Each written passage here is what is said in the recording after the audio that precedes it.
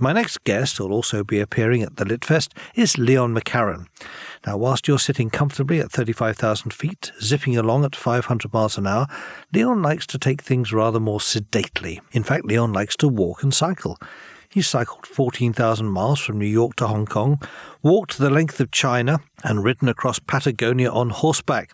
His latest book recounts a recent journey 1,000 miles on foot through the heartland of the Middle East. Leon, I hope you're not intending to walk to Dubai, because if you are, you're running late. I don't think I'll make it, no. So you're looking forward to Dubai, looking forward to the festival? I am, absolutely. It's going to be a great delight to be there. And I've been to the city many times and always enjoyed it, but this will add a whole new dimension, I think, being able to, I guess, share the story and talk about some of the things I'm passionate about while there. Now, most people, when they want to go somewhere, they take a plane or a train. You like to walk. Are they all missing out? I would not go as far as to say they're missing out, because I think there's value to both ways of travel. And I certainly take planes and trains all the time, but I do think that the way in which we travel affects the experience that we have. And so I often think how the world can seem to us to be a small place. We can have dinner on a different continent to the one in which we had breakfast, for example. And it can make everything seem like it's, the other side of the world isn't that far away. But if you start to walk, suddenly the world expands and it changes your whole experience, and you begin to have to notice the minutiae of every moment, and every element around you affects your experience. And so it's a much more immersive and deeper experience. So if you want to get somewhere quickly, take a plane. But if you want to really make the most of every single second there, start walking. When did you get the walking bug? I've never really been able to pin that down. I grew up in the countryside in Ireland, which was just a great delight of a place to grow up in, because although it's very small, it's very wild. And so I was always out walking with my parents and enjoying the nature. But it wasn't really until I was in my mid-20s that I started walking as a way of experiencing new places and as a way of both being part of and telling stories.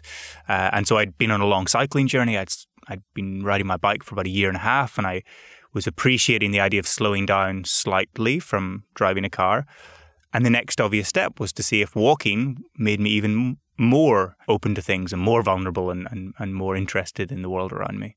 Now, before we talk about your walk through the Middle East, just give us a rundown of some of your other previous expeditions.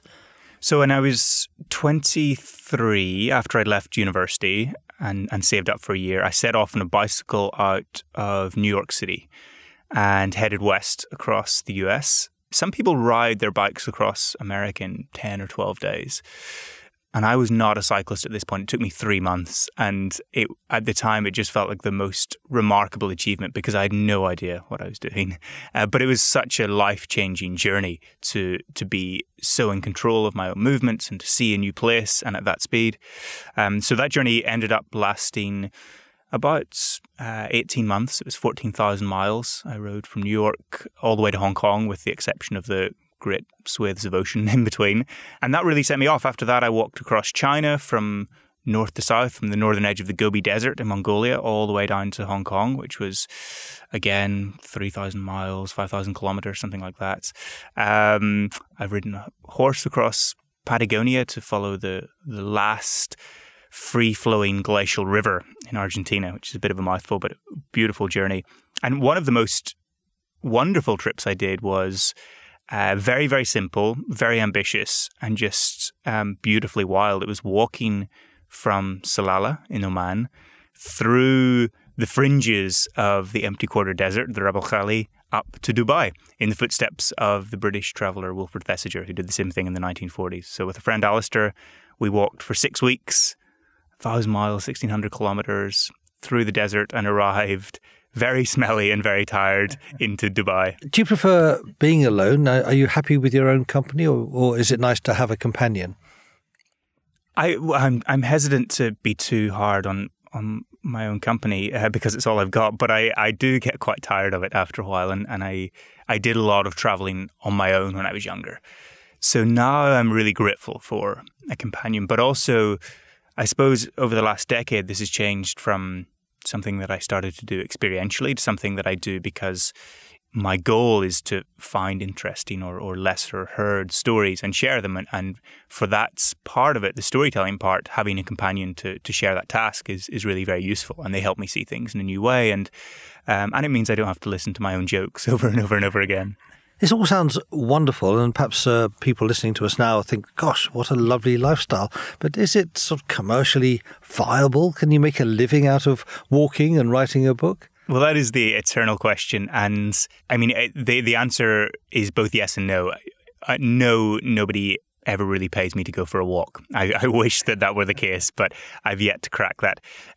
But what does happen is I can make income. It has to be very diverse, but I can make a living through the sharing of those stories. So I write. I've written this book. I wrote one previously. I write for newspapers and magazines. I make films and TV shows. I do radio productions. I give lots and lots of lectures all over the world. And all of those start to bring in trickles of income. And so it does turn into a job that way, but it has to be very diverse. It's not particularly reliable. But it does mean I get to do what I love and turn that into something that I can share with people. Now, what was it about the challenge of walking from Jerusalem to Mount Sinai that stirred your soul? What was it that made you want to do it? Gosh, well, I mean, this is a part of the world that's, I think everybody knows. I mean, Jerusalem is the home of the three great Abrahamic faiths. It's this place that's rooted in so much of the culture of the world. Almost half of the population of the world adhere to the faiths that are centered in that city. And it's a place that I grew up knowing well, at least culturally. Even in Northern Ireland, we knew the names of these places: Jerusalem, Jericho, Bethlehem, Nazareth. And I just wondered, what is it like in a contemporary sense? But I know, of course, that it is one of the most complex areas of the world too. And so I wondered how those two things would marry up. And just on a very simple level, one of the questions I always ask myself is it possible for me with all of the baggage I carry as my background and where I come from and the languages I speak and so on, is it possible for me to go here and simply walk? And what will happen and how will people respond? And the Middle East in general, and particularly some of the areas that I was walking through on this journey, they're very misunderstood. And all we generally hear is very negative perceptions of conflict or of danger. And so I wanted to see if I would find something different if I approached it at a very human level. So the whole idea of the journey was to move away from the political element and just focus on human stories, walk through, talk to Palestinians in shops, walk through the hills with Jordanian Bedouin shepherds and into the Sinai desert and see what happened. Are you fairly self-sufficient when you go on these journeys? Do you take everything you need with you, or do you always try and arrive at your destination knowing there's a nice comfy bed and an ensuite shower? No, sadly not. Yes, you have to be relatively self-sufficient, of course, and you have to be able to look after yourself. But these journeys that I do, and particularly this one, just would not be possible without the help of a lot of local friends and partners and guides and translators and so on along the way that I'd arrange in advance, but also all of the people just at random who see me and look after me and point me in the right direction. So it becomes, by necessity, even in the more remote stretches, a very sociable journey.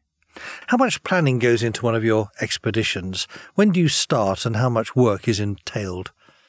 It's a how long is a piece of string question. In some ways, there's a beauty to just arriving somewhere and setting off, and there's quite a romantic notion of seeing what will happen. But in reality, I have something that I want to achieve. I want to really get under the skin of a place and hear some stories. So I do plan quite far in advance. This journey was maybe 6 months of planning, of finding people in each place that I knew I could meet, things I wanted to see.